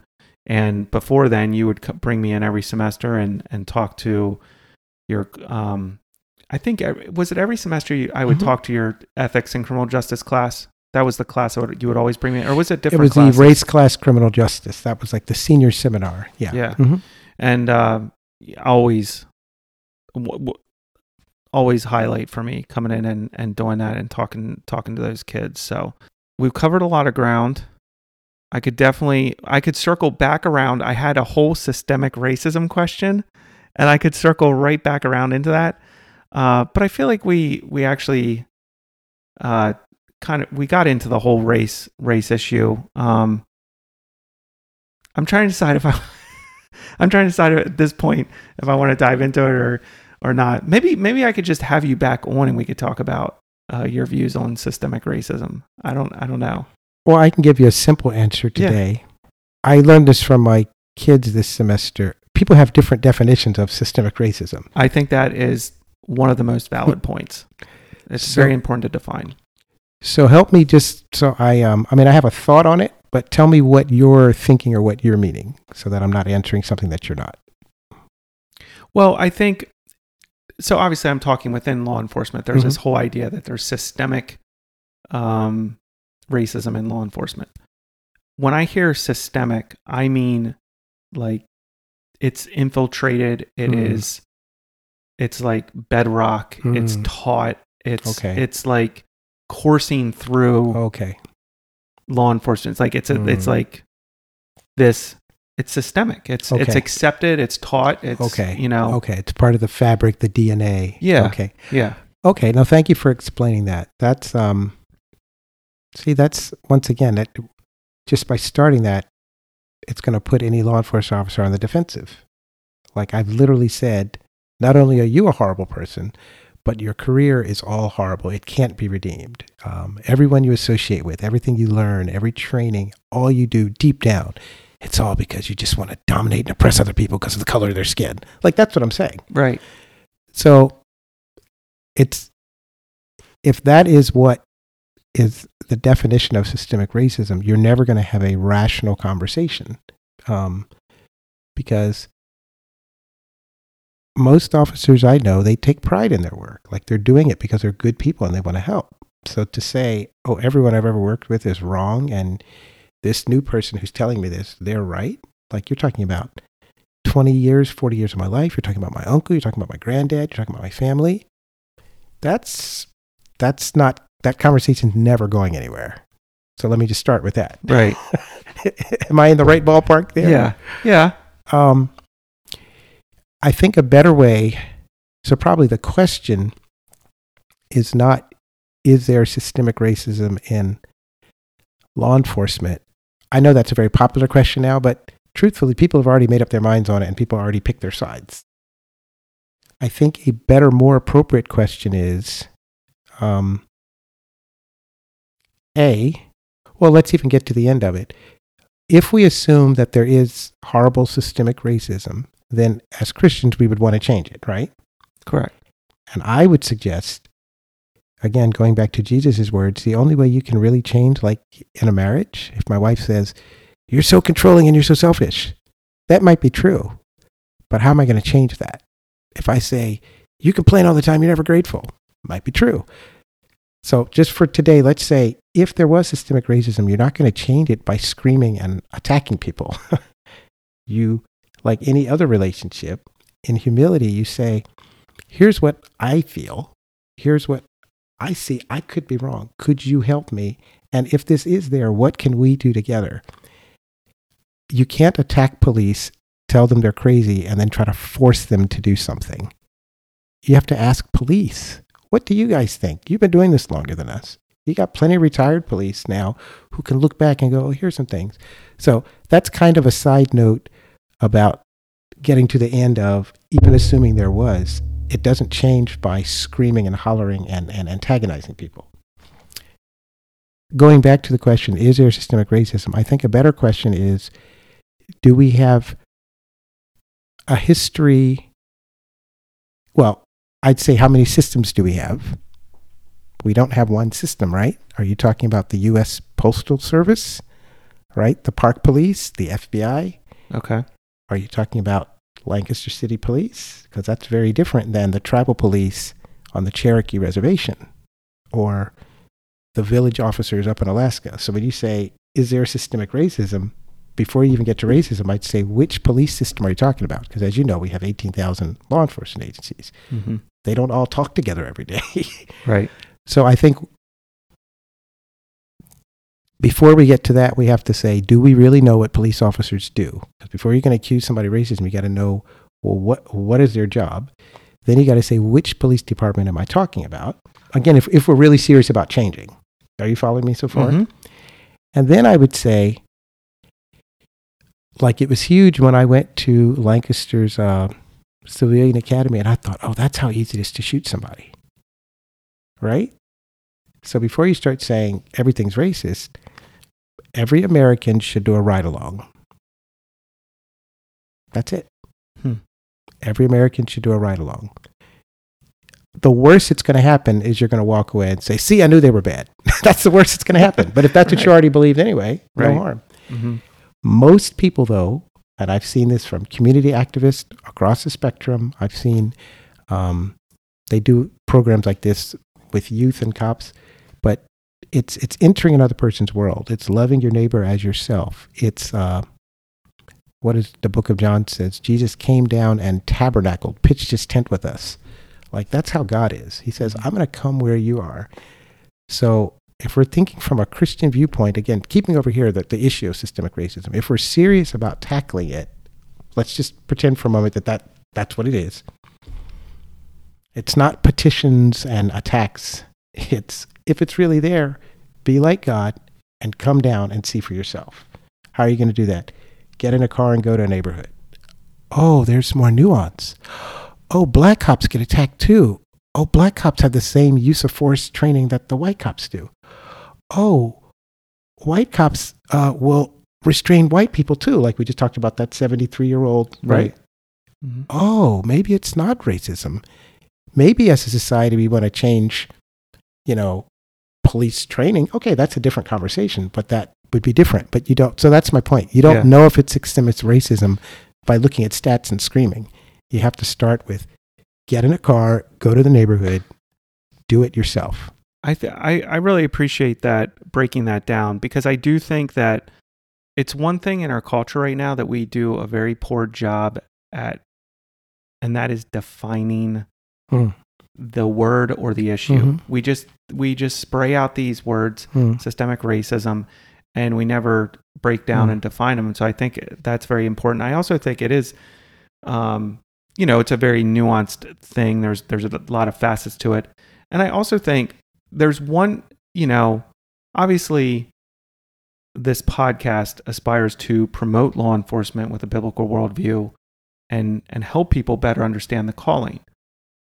But if there's one area I'm critical of law enforcement, there's two areas I'm very critical of law enforcement. Leadership, because I think a lot of the leadership in law enforcement absolutely sucks.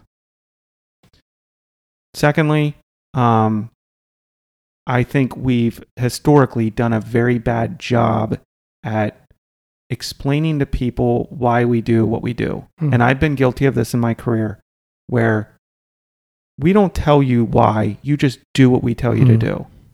Now, there's a time and place for that. Obviously on a felony vehicle stop, you're not going to have a kumbayamo and explain to the person why you're telling them to put their hands up and step out of the car and get down on their knees. You're not going to explain that in that moment. But there may be a point afterwards where you explain that.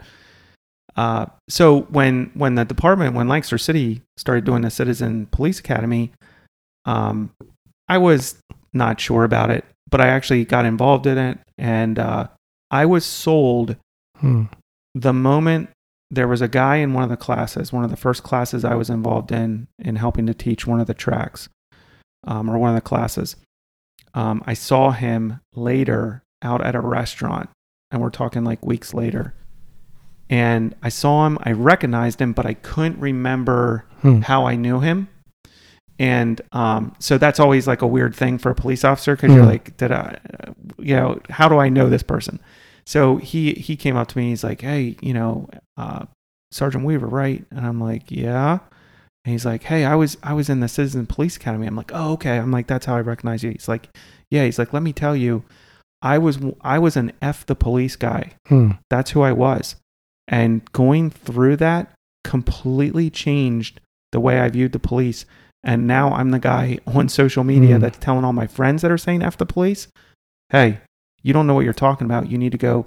I was sold. I was like, this is definitely something I want to be involved in. So, yeah, I mean, I think, again, it circles back to the very beginning of our conversation. In order to have any type of, meet in the middle or go anywhere, you need to be able to have conversations face to face and try to figure it out and at least gain common ground just as human beings. So, yeah. So I appreciate that. I know we kind of skirted it. We didn't get far into it, but I feel like that's like a whole nother 2-hour conversation probably. Well, I think it's important, and I know you're familiar with this. When people ask Jesus a lot of sort of pick a side questions, I always think of the Luke 12, teacher, tell my brother to divide the inheritance with me. Like he wanted, somebody was right, somebody was wrong. And he was like, let me tell you a story about greed. Like, I'm not even going to get involved in that. What's the higher issue? And so I think, again, most Americans have made up their mind already, whether there's systemic racism or not. So we're not going to solve that tonight. But to say, well, whether there is or there isn't, would it hurt for us to understand people better? Oh. And as you're doing from the police side, again, Black, white, Asian, Latino, Native, multiracial, for police to go, hey, I am a good person. I can't help what happened 200 years ago, but let me listen to this person's story because it might explain where some of this fear, even if it's an unwarranted fear. Okay, I didn't understand that was where that came from.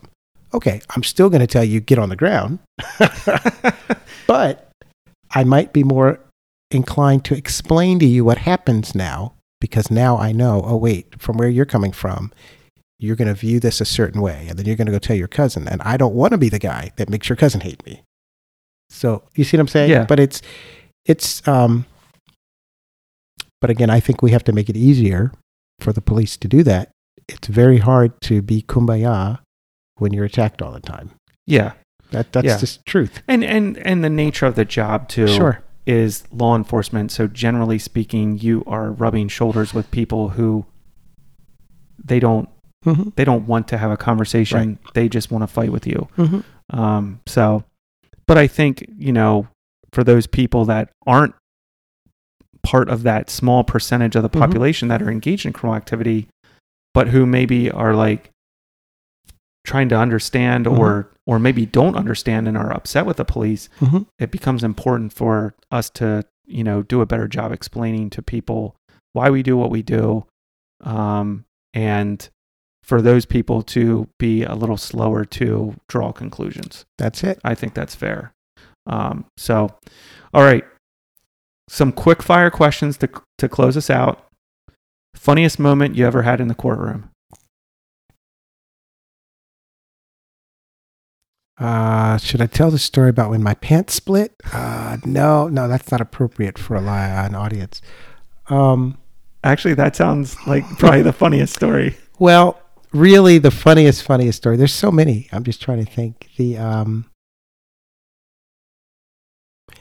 The DUI case where the officer said he arrested my client.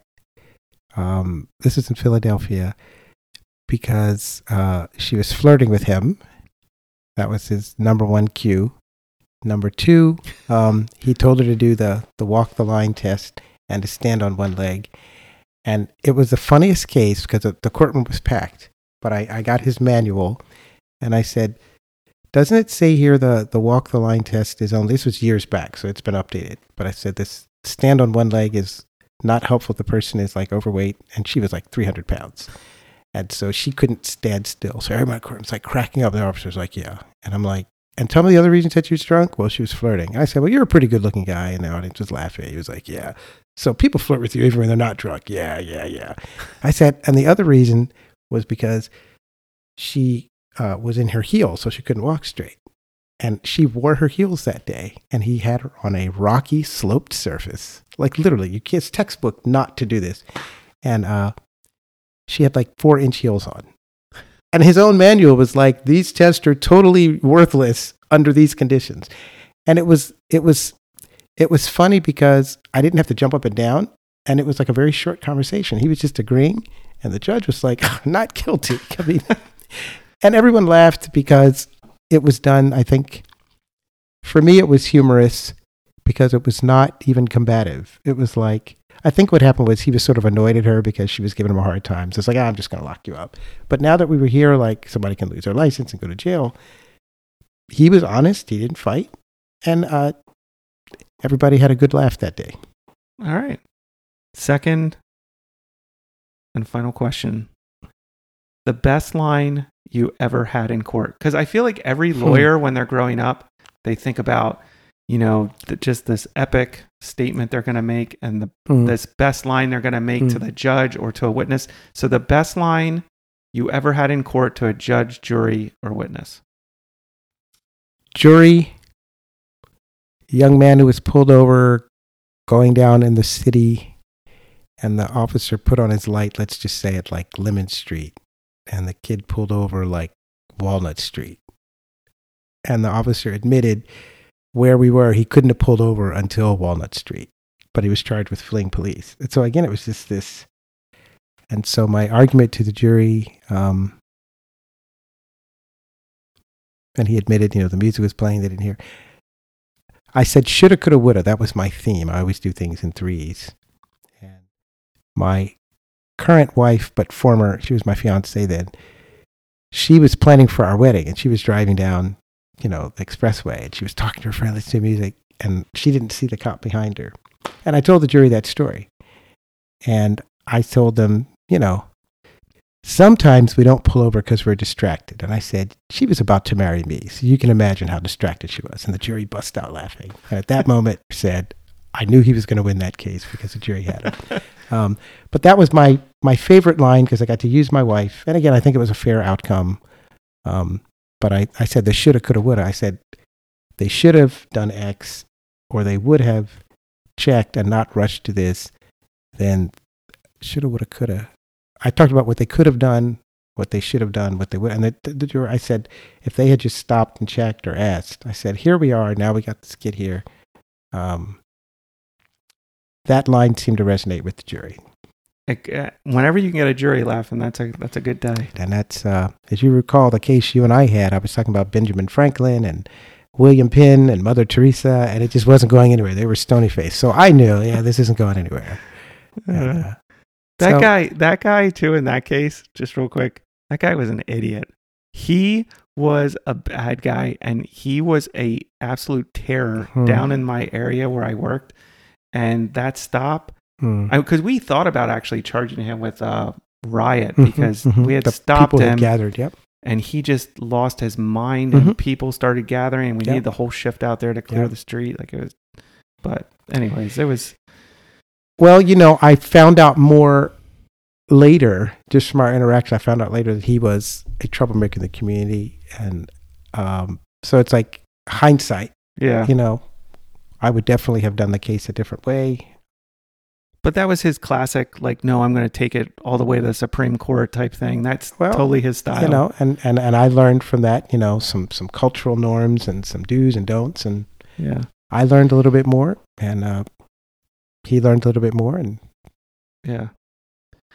Well, John, I really appreciate you coming on. Every time we have a conversation, I learn a little bit more about you, and I always enjoy talking to you. And you're one of those people that there's not very many people that I think have a level of humility that you do. Quick to just slow to talk, quick to listen, and I've always appreciated that about you, and I appreciate you coming on and talking to me on this episode. So thank you. The pleasure's mine. Thanks for having me. I hope you enjoyed this conversation with Dr. John Churchville. I know I did, and I really appreciate him coming on the podcast and speaking to me about these topics, which sometimes are uncomfortable to talk about and also heavy. After he was on the podcast, he sent me a text and kind of laid out some things that he wished he would have touched on, and then he felt that he missed. So I just wanted to read that text that he sent to me, and he was okay. He gave me the approval to do this at the end of the episode. He said, I realized that I had neglected to share two other areas of common ground we both, and I believe all of us should, share, so wanted to send them to you. Number one, personal responsibility. One can seek greater justice in one area that needs change and simultaneously challenge a community to live right and stop breaking the law in another area. It's not an either or, but a both and. This is something on which blacks and whites and Latinos and Asians and natives and immigrants and poor and rich and urban and rural communities can and should agree. His second point was this, quote, the overwhelming majority of police and civilian interactions in the U.S. are peaceful and non-racially charged and do not require use of force and do not result in complaints or videos or shootings or killings. This fact has to be stressed more broadly, just like all pastors are not immoral or greedy, etc. He went on to say, or write in this text, I believe all Americans can agree on this fact without demonizing police, particularly because we have such gender and ethnic and culture diversity on a national level while also understanding that different individuals and some communities in some areas of the country will have varying experiences. We have to keep stressing this also. So I just quickly wanted to speak to these 2 points. Well, maybe not quickly. Sometimes I get long-winded, but the first one, to point one, I totally agree. I think anytime an agency or a business or a person begins to think that there is no room for improvement to them personally or to their business or to their agency, you're entering into dangerous territory filled with the pitfalls of pride and the idea that you can do no wrong and have reached perfection. The same is true in law enforcement. Those in law enforcement need to examine themselves and determine if they can be better communicators, be better leaders, that sort of thing. Are they operating with character and integrity? Those doing the job correctly can't stand the ones that don't. I can tell you that firsthand. The ones in law enforcement that are doing the job correctly can't stand the ones that are not doing it correctly. And if you aren't doing the job correctly, and if you aren't carrying yourself with character and integrity and honesty, do your fellow officers a favor and get out. Just leave. Go do something else. Seriously, if you're acting like an idiot off duty, go do something else. If you're engaged in illegal things or doing things that are unbecoming for an officer, get out, leave. All the good officers want you out. I guarantee it. I also appreciate Dr. Churchville's point one that he made, because we do need to hold people accountable and call people to take responsibility for their actions. Al, on his episode, Al talked about it and said how regardless of what he endured, he chose to do what he did. He made those personal decisions. He could have blamed the physical and the sexual abuse. He could have blamed his addictions. He could have blamed those that were nasty to him and treated him like dirt, but he took personal responsibility for his actions. We cannot give a pass to those who choose to do evil and break the law and then crush those that we call on to deal with those people. No, we have to place blame on the lawbreaker. I know I sound like a broken record like this, but we are not doing this. Being a victim does not give you a license to victimize, bottom line. To Dr. Churchville's point number 2, I also say absolutely correct. The vast majority of police interactions end with no force being used. Every day, officers of one race are interacting with people of the same and different races, and most times these interactions end with no force being used at all. This is why I can't stand the press and certain athletes pushing this idea that the police are hunting down black people and killing them and or targeting them for abuse. In an article titled "The Demand for Abolition," Colin Kaepernick wrote, "I saw the bodies of black people left dead in the streets. I saw them left dead in their cars. I saw them left dead in their backyards. I saw black death all around me at the hands of the police. I saw little to no accountability for police officers who had murdered them." He also wrote, "The central intent of policing is to surveil, terrorize, capture, and kill marginalized populations, specifically black folks."